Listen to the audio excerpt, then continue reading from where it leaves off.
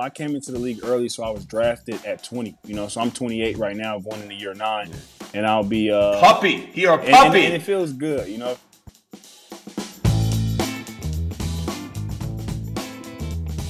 everybody, Trey Wingo here. Welcome into another episode of Half Forgotten History, Season 8.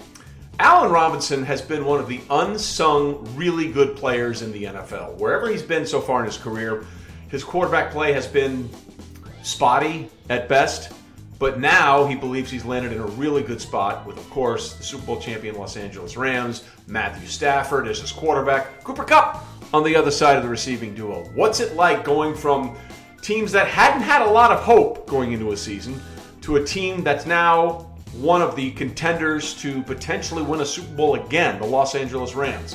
Lot to get to with Allen Robinson. A really interesting interview. Hope you enjoy it now. Allen Robinson in Half Forgotten History. All right, let's start here. I'm not casting any dispersions, Allen, but let's just be realistic. Blake Bortles, Mitchell Trubisky, and now you get to play as a wide receiver with Matthew Stafford and the Rams. I'll say this, it's a good feeling, and it's a good feeling just in the fact of, whenever you have people who have been played, coached at such a high level, the details in which we communicate, the details in which concepts are explained, the details in which, we're coached, is very, very, very in depth. And as a player, that's what you want. You want to have and to know all the specifics that go behind each and everything. So being able to see that, and experience that, in my short time here this far, has definitely been awesome. How quickly did this come together, and did you realize that you were going to end up in Los Angeles with the Rams? Pretty quickly, I'll say. It was one of those things where, again, like once it came about, it was a no-brainer for me. It was a situation of, obviously you're going to a Super Bowl champion team, but again with Coach McVay, with Matthew, with Cooper Kupp, with Coach Yarbs, with all the guys that they have, and I've said this now plenty of times, but me being able to see players come from different environments, from different teams, whether if it's college, other professional teams, or whatever the case may be, have come to Los Angeles. They've really been able to be at their best self and play at their highest level. Well, I'm glad you mentioned Coach Yarb, because for people that don't know, Coach Yarb was a wide receiver coach for the Rams. He was a college teammate of my good friend Mark Schlereth, who I do a bunch of stuff with, and everybody seems to rave about the things he does with wide receivers. And you just mentioned his name. So obviously it's someone that's already had an effect on you in the short time you've been with the organization. How did he manage to make that impact with you already? Each and every day, Coach Yarbs is very specific, when it comes into, how he coaches, things for guys to improve, things to look for, when we're on the field, not creating bad habits, going about being the best receiver that we can be each and every day. And as a vet and as a player, that's something that you truly appreciate. You want to be coached. You want to be coached hard. You want to be pushed to the level, where nothing but your best is acceptable. That's the level that you want to be pushed to as a player. Yeah, and we'll get into more what the expectations are with you and the Rams in a minute. But this is this podcast is also about the history and your journey into the league. So when, as a kid, did you think, hey, I might be able to play in college? Like, was there a moment in a game, in a practice, something said to you? Was there a moment where it all clicked? I'll say the first experience that I can recall was my cousin. He played at Illinois State, and I went to go see him play. I was about 6 or 7 years old. I was playing flag football at the time. I was pretty good in flag. Like I said before, it was like the year before I started playing like contact football. And I remember sitting in the stands watching his college game and thinking, this is what I want to do. And so at that young, you were like 6 or 7 years old. Yeah. Wow. What about it? Like, was it just the majesty of it all, or just the competitive? Was it the crowd? What was it? It was everything. I remember waking up at 4:00 in the morning. All my family kind of getting together to drive up to Illinois State to watch my cousin play, and it was such a big deal. It was such a big thing. It was like I couldn't wait for the experience myself, my family, and everything. And once I got to the game, seeing the atmosphere, seeing how everything was, it was like this is what I want to do. And at the time I also played basketball as well, but Yeah. that kind of environment was what I wanted to be a part of at some point in time, whether that was basketball or football. All right. So how did you get from Detroit to Penn State? What was that process like for you? So my high school quarterback, actually Rob Bolden, he went to Penn State the year before me. He was the first true freshman to ever start at quarterback for Joe Paterno. So Yeah. they were already recruiting, from my school. And once my high school quarterback went up there, I got a chance to go up there with him unofficially and things like that. And I knew that that's where I wanted to play. And I went to the spring game. I'll never forget it. It was about 80,000 people there. And I went and I was like, wow, this is unreal. Like, this is the place where I want to go. I want to play. My high school quarterback is here. It all makes sense, and I was able to do that.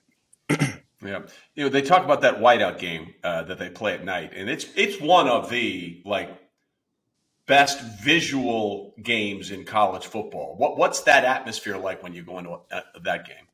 It's something that you can't even really explain, and it's something that I can't even think of any other football environments that have come close to that, and that's truly being honest. I've played in some playoff games. I've played in a lot of different environments, but that whiteout game, typically against the opponents that we're playing, is going to be against a good team, whether that's a rival game or something like that. And it's just that atmosphere is unmatched. Yeah, and you were at Penn State in the middle of it when it all exploded. I mean, as a player who's just trying to play the sport he loves and just potentially work your way into having a shot at a playing career in the NFL, when the whole thing with Sandusky and Paterno, when that whole thing exploded, what was going through your mind? It was a lot, at the same time, being 18 years old at the time, I just wanted to make what was the best decision, and it was so many different things. We could transfer, freely transfer. I loved Penn State. I had enjoyed being there. I had dreamed about playing there. I felt like I had earned myself the right to be able to play going into my sophomore year. So it was a lot going on. Again, I didn't redshirt as a freshman, so I had some familiarity with, playing and things like that. And ultimately, the best decision for me was to stay and stick it out. But, it was a tough decision to make. Again, it was tons of coaches calling and everything like that. So, it was definitely hard. And I feel like when something like that, which is so unseemly and it has nothing to do with the players, when that happens, it almost feels like you guys are forgotten in all of this, right? Because it's what about this and what about that? And you're just out there trying to do what you came to school to do. How difficult was it managing the circus? It was, I would say it got a little bit easier, as time progressed, obviously. But, early on, it was a lot, like you said, it was a circus, constantly from the time everything kind of happened to media to everything. It was a constant circus to coaches being on our campus. It was a lot, it was a lot. It wasn't anything it wasn't how I foresaw, my first year and a half of college football being. So it was a circus. Yeah, nobody signs up for a scholarship and says, and I really hope one of the greatest sex scandals in the history of college football happens while I'm there. I mean, how do you prepare for that mentally as an 18-year-old? How did you process it? I process it. I in my football career, I've always tried to keep the main thing as much as possible, which is football. Yeah. So even in that situation, I thought about everything. The main thing for me was I wanted to be able to get on the field. I enjoyed playing at Penn State. It is a Big Ten school. I'm going to be playing against good competition, and those were all the things that I was able to compartmentalize, as all that was going on, to ultimately to keep me to stay there, to then, like I said before, to then go on and play against these teams in these big games. And that's what I came there to do. Well, listen, whatever you did worked because you ended up being a second-round pick in the draft in 2014. I'm sure everybody feels that you probably thought you were a first-round pick, right? What was your thought process going into the draft, and what were you hearing from teams? Yeah, so also to kind of piggyback on what we just were talking about, I want to always give a shout out to Coach O'Brien. Bill O'Brien was a person who came into the program who helped me tremendously as a young player. Him and his staff, Coach Stan Hickson was my receiver coach as well. So those two guys were definitely tremendous to my maturation as a player. But going into the draft process, again, everybody thinks they're first round guys. It's funny. I I saw Devontae Adams say that he thought he was going to the Panthers. You know, and it's funny because I thought the same thing. I spent a lot of time with the Panthers like the week of the draft, like us, and that's where I thought I was going as well. And I ended up picking Kelvin Benjamin. But it was a roller coaster ride. You know, it's one of those things where for me, I just wanted to do everything to the best of my ability, from the combine to pro day and everything, and then wherever the chips fell, you know, I was cool with that. You know, and ultimately I ended up getting drafted into a good situation where I came in, you know, playing very early into my professional career. Yeah, so you go to Jacksonville when they were in the midst of that. Like, it seemed like every year they had a top 5 pick, but you were sort of when they started to put it together, and you know, you were there for those 2 glory years, I guess, of Jacksonville when they were on the come up. And what was it like being a part of something that was really down and sort of feeling, hey, we're moving in the right direction? It was very exciting. When I say very exciting, to come into a situation where it's a 3-13 team, like you said before, picking in the top 5 year in, year out, to my 4th and my last year there, walking into the stadium in a wild card game, seeing it fully sold out.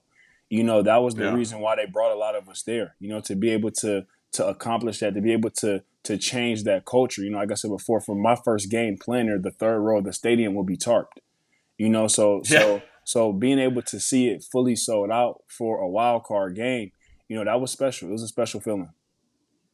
And then, of course, 2017 season, you get injured first week of the season. And that turned out to be a really magical year for the Jaguars. They make it all the way to the AFC Championship game.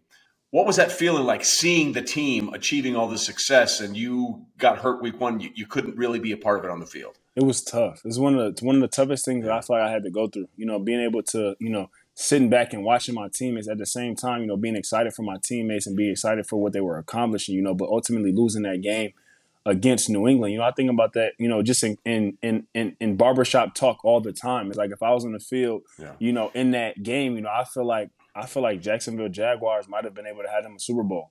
You know, again, I mean, it was a game that came down to the wire in New England at Gillette. I believe Jacksonville was up 10 or something like that with like 7 minutes left in the game. 10 points in the fourth quarter. 10 points in the fourth quarter. 10 points in the fourth quarter, you know, and it's like, wow, like if I had been able to be out there and help my teammates, you know, I think it's a good possibility and good chance, you know, that we're able to maybe come out with the W that game and then go into the Super Bowl. Did you travel? Were you there at the game, or were you back in Jacksonville? No, I traveled. I traveled. I was at the game. Yeah. I traveled. I started traveling late in that season, around like week 12 or 13. I started traveling with the team. Yeah, because I remember early in that game, Gronk got laid out on a big hit, and there was the inadvertent whistle on that Miles Jack play that might have sealed the game if he had been able to take that back to the house. I remember watching that game, and I'm thinking, this is the Patriots. They're at home. They're down by 10 in the fourth quarter to Jacksonville. What the hell is going on?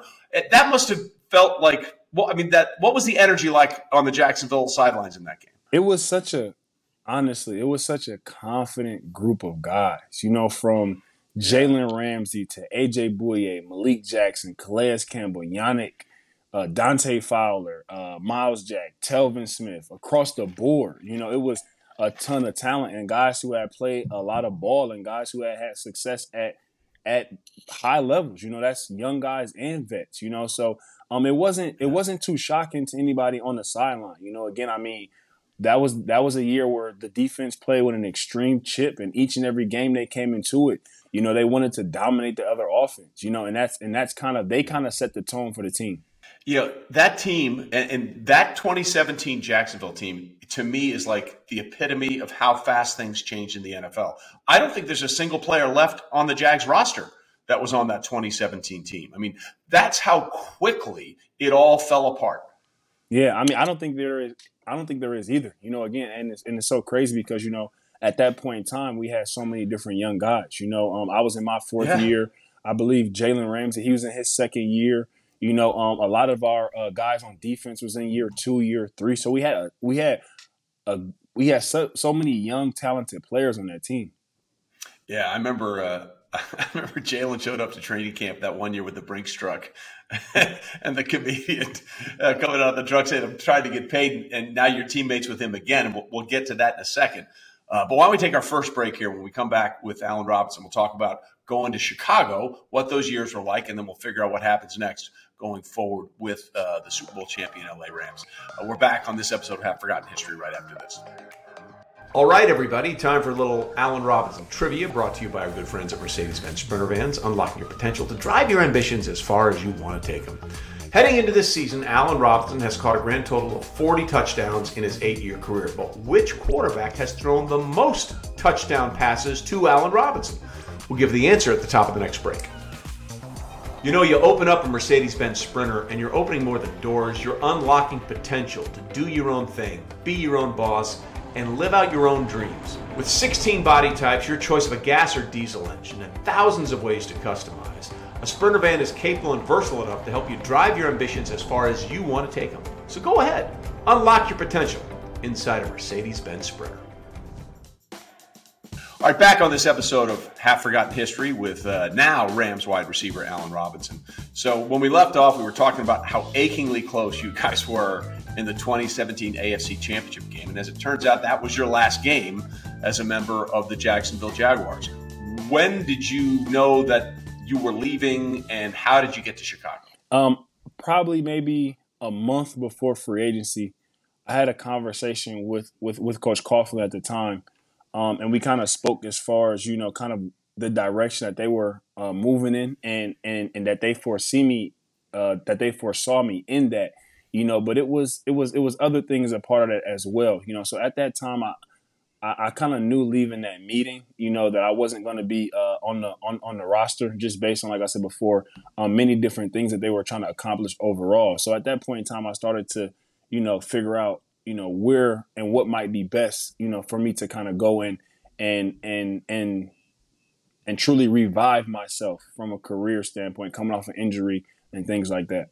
And how quickly did Chicago sort of step up and say, hey, we believe you can do that here? Pretty quickly. And, with the staff that they had coming, with them coming from running a similar offense to Kansas City, I knew for myself and the skill set that I brought to the table that I would be able to really utilize every part of my game and be moved around, play in the slot more, play outside, run the whole route tree and things like that.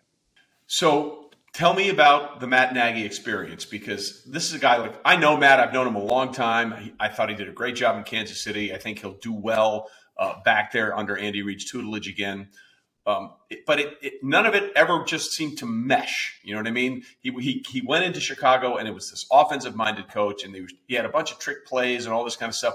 But the offense was the thing that was kind of holding the Bears back. And how much do you think that was Mitchell? How much do you think that was Matt Nagy? What was your take of the situation as someone who was in there? And by the way, it was very productive in that offense. Yeah, it was us as an offense trying to establish an identity and trying to do what was best for the entire group, and I think that we never kind of found that middle ground, to be able to accomplish everything that we wanted to accomplish. But I do think that, for us as a offense, we weren't as productive as we wanted to be over time. But I think that we did have moments where we stepped up to the plate and was able to help us, get to two playoffs, in that 4 seasons of my time being there. So we did have some productive moments. We just weren't as consistent as we wanted or needed to be. Yeah, and that one playoff game in 2018 was it was a mess, man. And that was the double doink game. I think that's what everyone will remember it. Like, what's it like living through that, seeing the opportunity like present itself, and then doink, doink, game over, season over, what the hell just happened?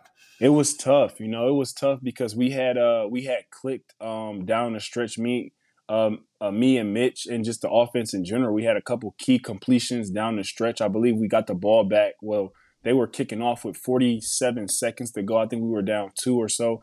Tariq Cohen got a long return to put us in position to be able to make something happen. I had a couple catches on that drive, so we felt good about it.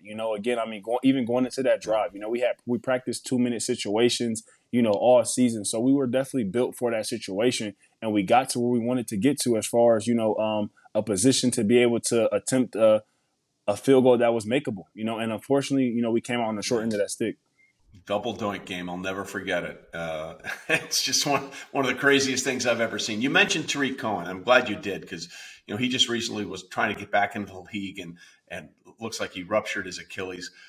I don't know if you read the article he wrote for the Players Tribune talking about the things that he'd gone through. Did you as a teammate know all that was going on, or did he hide that from everybody with the things he was dealing with? Yeah, I didn't know everything that was going on. Certain things we knew as some of his close buddies and teammates that was going on, but you didn't know the depth of it. And Yeah. Tariq is one of those guys who I don't know how tall he is, but he has the heart of a giant, and he can take on so many different things, and when I say take that on, like I said before, him dealing with all that, and still being the player that he was, and like I said before, he's as tough as they come, man. It's been unfortunate, some of the cards he's been dealt, but there's no doubt in my mind if it's anybody who can come back from any of that and who can bounce back and still be who they were and make a name. Well, not make a name for themselves, but really, hone in on that person that they are is Tariq. He's a person who can come back from anything. I'm a true believer of that. He has that big of a heart. Yeah, and for those that haven't read it, please go check it out on the Players Tribune. It's from Tariq Cohen. It's called "A Note to My Younger Self," about the things that he didn't let a lot of people know that were happening in his family situation with some of his brothers, and the things that he sort of went through and took on as a burden as he was trying to also make a name for himself in the NFL. It's really a heartbreaking story, and we certainly hope that he recovers from that injury. That it certainly looked like it was a ruptured Achilles, and he's trying to get back into the league. So all the best for Tariq Cohen as he continues to go forward. Then the Bears move on from Mitchell Trubisky, and now he's going to be with the Pittsburgh Steelers after a year backing up Josh Allen in Buffalo. And, of course, Justin Fields is going to be the presumptive guy going forward. What were your observations, thoughts about his rookie season? It was us trying to we were trying to do a lot as a team. When I say do a lot as a team, it was a lot of moving parts. Unfortunately for us, from a skill position standpoint, we didn't take many snaps in preseason with him. So as we're going through the season now, it's us adjusting to everything and many different things on the fly. It's us trying to make up for, time lost that we didn't have in OTAs or didn't have in camp, on certain throws, on many different things, So it was us trying to continue to, figure things out as the season is going on, which is tough, because you don't have as good as chemistry as you may want to have at that point in time. It's a lot of different things that you're having to learn and go through the season, which is tough because you have opponents to beat. Listen, a Bears quarterback situation or a Bears quarterback production issue is nothing new in Chicago. You go back to Hall of Famer Sid Luckman in the 40s, you had Jim McMahon in the 80s, and it's just been a lot of guys. What are your thoughts on Justin being able to sort of stop that run of not great quarterback play and be able to establish himself as a franchise quarterback for the Bears starting this season and going forward? Yeah, I think he has the talent to do it. Obviously, it's a lot of things that go into it, other than just talent, but I think he has all the tools and the ability to be able to do that, and he also has a great young supporting cast, in Darnell Mooney, in David Montgomery. He has some guys, Cole Kmet. He has some guys that, that he's now got a year under his belt playing with, and they've been able to build some chemistry, so they should be able to build upon that. Yeah. But again, that's your past now, and your future is with the Rams. And why don't we take our second break here? And when we come back, we'll talk more about expectations now for Allen Robinson with the Super Bowl champion LA Rams. We're coming right back on Half Forgotten History. We all know you're planning to place a bet this weekend, so if you're going to do that, you should learn all the trends with Caesar Sportsbook and my weekly show, Trades Trends. Look, as we begin the 103rd season of NFL football, there is a league-wide trend that cannot be ignored. Dog Day afternoons, not just a great movie, a common occurrence in the NFL. For example, last season, underdogs won 37% of the games straight up, the highest rate since 2015. And dogs have covered more than half the games in each of the past 4 seasons. Week 1 last year, off the charts historic. Underdogs were 12-4 against the spread and 9-7 straight up. Those 12 covers were the most by dogs in Week 1 in the Super Bowl era, and the 9 outright wins tied for the most in Week 1 over that time frame. You want more NFL trends to help you bet? It's very simple. Follow at Caesar Sports and Wingos on social media for the latest episodes of Trey's Trends. Must be 21 or over, 19 and over in Ontario. Must be physically present in Arizona, Colorado, Illinois, Indiana, Iowa, Kansas, Louisiana, Maryland, Michigan, Nevada, New Jersey, New York, Ontario, Pennsylvania, Tennessee, Virginia, West Virginia, Wyoming, or Washington, D.C. Sports betting is void in Georgia, Hawaii, Ohio, and Utah, and other states where prohibited. Know when to stop before you start. Gambling problems? Well, in Illinois, Maryland, New Jersey, Pennsylvania, Virginia, West Virginia. If you or someone you know has a gambling problem, crisis counseling and referral services can be accessed by calling 1-800-GAMBLER. That's 1-800-426-2537. Or Maryland, visit mdgamblinghelp.org. West Virginia, visit 1-800-GAMBLER.net. Arizona, call 1-800-NEXT-STEP. Colorado, D.C., Nevada, Wyoming, Kansas, affiliated with Kansas Cross Casino. Call 1-800-522-4700. Indiana, call 1-800-9-WITH-IT. Iowa, call 1-800-BETS-OFF. Louisiana, call 1-877-770-STOP. Licensed through Horseshoe, Bossier City, and Harris, New Orleans. Michigan, call 1-800-270-7117. New York, call 877-8-HOPE-NEW YORK or text HOPE New York 467-369. Ontario, visit connectsontario.ca or call 1-866-531-2600 or text CONNECT to 247-247. Tennessee, call or text TN Redline at 1-800-889-9789. As promised, the answer to our Mercedes-Benz Sprinter Vans trivia question about Allen Robinson. The quarterback that has thrown him the most touchdown catches? None other than the legend that is Blake Bortles. 22 of Robinson's 40 touchdown grabs came off the delicate arm and touch of none other than Blake Bortles. And now back to our Half Forgotten History episode with Allen Robinson. All right, back on this episode of Half Forgotten History with Allen Robinson, who hopes to write a lot of great history now as a member of the Los Angeles Rams. So answer me this one before we go anywhere else. What is it about Cooper Kupp that makes him so unguardable? I swear sometimes I watch a game and I feel like he's out there with an invisibility cloak from Harry Potter because he always seems to get open. He has such a detailed approach when it comes to every aspect of the game. That's run game, that's pass game, that's route running, that's catch points, that's catch transitions. You know, he does everything so well. You know, and he's very cognitive of that in his approach to practice and his approach to film. You know, and it's fun to see. You know, and it's fun to be on the other side of him. You know, because like I said before, when you're playing with guys that are that meticulous at their craft, you know, it definitely challenges you as a player to be just as meticulous in what you're doing, to be just as locked into the details and focused on the details of what you want to get done as a player. Yeah, it's interesting, too, because before this season, I used to say about the Rams, I thought their receiving core was interesting. I didn't think they had a one, but they had a bunch of really good twos. You know, Robert Woods, Cooper Kupp, a lot of those names. And then Cooper sort of rewrote the record book and clearly let everybody know this year, no, I'm a one. I'm a true number one wide receiver with the numbers he put up. Knowing that he's going to draw all that attention, how does that translate to how you're going to attack? And you think defenses are going to try and defend you this year? Yeah, and my approach is not different than any other year. It's making sure that I'm ready and available when my number is called. When I say available, I mean open, you know, open in the right time frame of the progression, doing everything that I need to do, you know, to make sure that when my ops are called, that I'm able to capitalize on those, you know. So it definitely doesn't change anything as far as my approach. You know, I'm coming in here, you know, trying to make every single play when my number is called. And what if either Sean McVay or Les Snead, the Rams GM who we had on a previous episode, what if they told you about what their expectations are for you and the things that they want to see you do?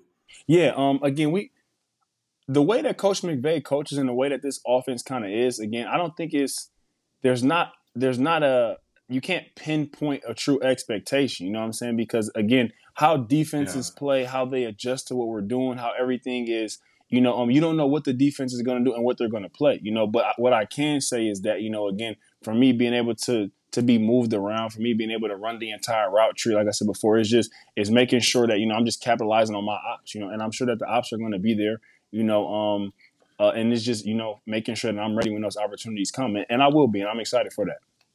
Yeah, you know, if you watch the Super Bowl, it changed dramatically when one thing happened. When Odell went down with the torn ACL, and suddenly it was, okay, for the Bengals, we just got to stop Cooper Kupp, and the offense really went through a quarter and a half for the Rams where it wasn't really working. So it proves that you can have one great wide receiver, but you have to have other options.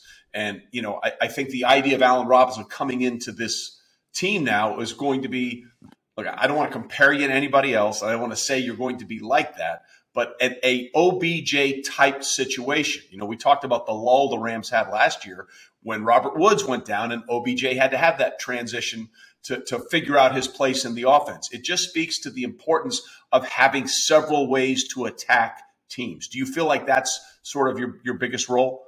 Definitely. You know, again, I mean, you always want to have more than one way to skin a cat. You know, I think in the NFL, you know, it's hard to just try to rely on one thing. Like I said before, from the way that this offense is set up, you know, playing with a veteran quarterback who's seen and played so much ball, you know, it's that everybody's viable on each and every play, you know, and it's about taking what the defense is giving us, you know, and attacking the defense and being able to make them pay, you know, for, like I said before, for things that they're doing, you know, that we can capitalize on. So again, I mean, when it comes to role, you know, like I said before, we have two receivers out there, and you know, my job is to win on each and every down. You know, that's plain and simple. You know, if that's, you know, run game, pass game, whatever that may be. You mentioned the quarterback, Matthew Stafford. As a kid that grew up in Detroit, is it sort of weird now that he's going to be throwing you the football? It's pretty cool. You know, again, I had the chance to I believe, you know, when I was in high school, I met Matthew for the first time because, you know, with him being in Detroit, he would come up to our high school games a little bit. And I don't think at the time I was in high school. I believe I was in college, but I believe he was up there watching the game, and I was as well. You know, but seeing all the work that he put in, you know, being the best quarterback in my lifetime for the Detroit Lions, it's pretty dope to be able to come here and be able to play with him. You know, again, like I said before, man, he's one of the best in the business. You know, he's done it for such a long time. Yeah, and it's interesting too, Alan, because I think bringing in a player like you is really important for a team that has had success and has reached the mountaintop, because I think it's easy for a lot of people to say, we did it. You know, players that have already been there and won the ring. I've done this. And then the season starts over again. And sometimes it's up to guys like you and say, hey, that's great that you did that, but I haven't yet. And I need you to help me get what you got. Do you feel like you can be a sort of an external motivator or an internal motivator for those guys that have already sort of achieved the mountaintop? Definitely. You know, but being completely honest, you know, I don't think that we have anybody who's complacent or who's just happy with the success that they've had last year. You know, I've seen that just in this brief OTA period. You know, how guys come to work. You know, the effort that they put in, stand after watching tape. You know, you have a group who truly wants to go out there and be the best team that they can be this year. You know, and I think that's the main focus. You know, it's about being in the moment right now. You know, it's not about last year. It's not about, you know, the future. It's about being where our feet are right now, you know, and taking advantage of every day and every opportunity. And you're reunited with your former Jacksonville teammate, Jalen Ramsey. What was your relationship like in Jacksonville? It was good. You know, it was a good, very, very competitive relationship, you know, and I think that, you know, our relationship got better over time with some of those battles that we were having, you know, and again, you know, you gain respect for a player like that who's coming to the league, you know, with very high expectations and been able to even exceed probably others' expectations. And I know, you know, knowing how I know Jalen, you know, I don't even think he's reached his own expectation yet. I think he still feel like, you know, he has another step that he can take his game, which is so dope to see, you know, as a player who's playing, you know, the best at their position, you know, still feel like they can take another step, you know, and that's just the kind of guy he is, you know. And when you see players who come out there with that intent each and every day, you know, you can't do anything but respect it. And you going to the Rams kind of makes all the sense in the world, because this is the way they operate. You know, they're in a stretch where they haven't used a first-round pick in 7 years. You know, the way they do it is, instead of like taking a chance on someone in the first round that they believe can be good, they a lot of times use that capital and go get a player that has already proven themselves to be good in the NFL. So in a way, you joining them makes all the sense after all the success you've had in the 3,000-yard seasons in the league already. Yeah, I mean, again, it's been exciting. You know, it's been exciting in the sense that, you know, even before I signed, you know, the approach that I was taking to this offseason, you know, it's been the best offseason I feel like that I've had, you know, just from across the board, you know, from the time last year ended, you know, from putting together my body, from my training regimen to the things that I want to get accomplished on the field. You know, I've been able to to have the best offseason that I've had thus far, you know, and then now with signing and joining the Rams and pushing that forward, you know, having a coach like Coach McVay, you know, having a quarterback like Matthew, playing with Cooper, you know, those things have just been, you know, able to get on the grass with those guys now and just kind of, you know, really see their approach, you know, and take that to another level, you know. So it's been very productive, man. I'm truly glad and excited to be where I'm at. How much of a sell is LA? I'm just like around the league. I'm just curious, right? Because SoFi is, I'm sure it's the craziest stadium in the world.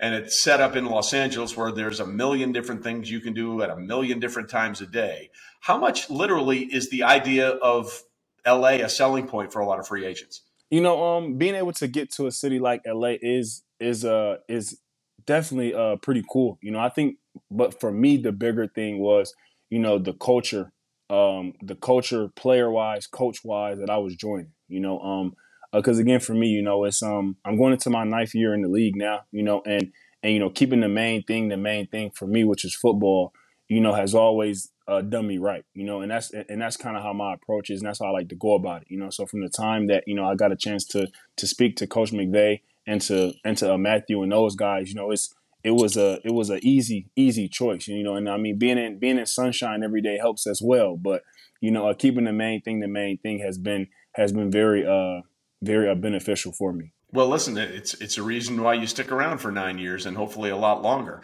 It's funny you say that, though, because we did have another taping earlier today with another player, people that may have heard of from the Detroit area, wide receiver Calvin Johnson, Megatron. And, you know, one of the things he said, and I think you are the opposite of this, he said, one of the things that bothers me about a lot of wide receivers in the league right now is they're such divas. You know, they're preening and prancing and, you know, showing everything on it. I don't feel like that's you at all. I feel like you relate to what Calvin was talking about just go out there and work.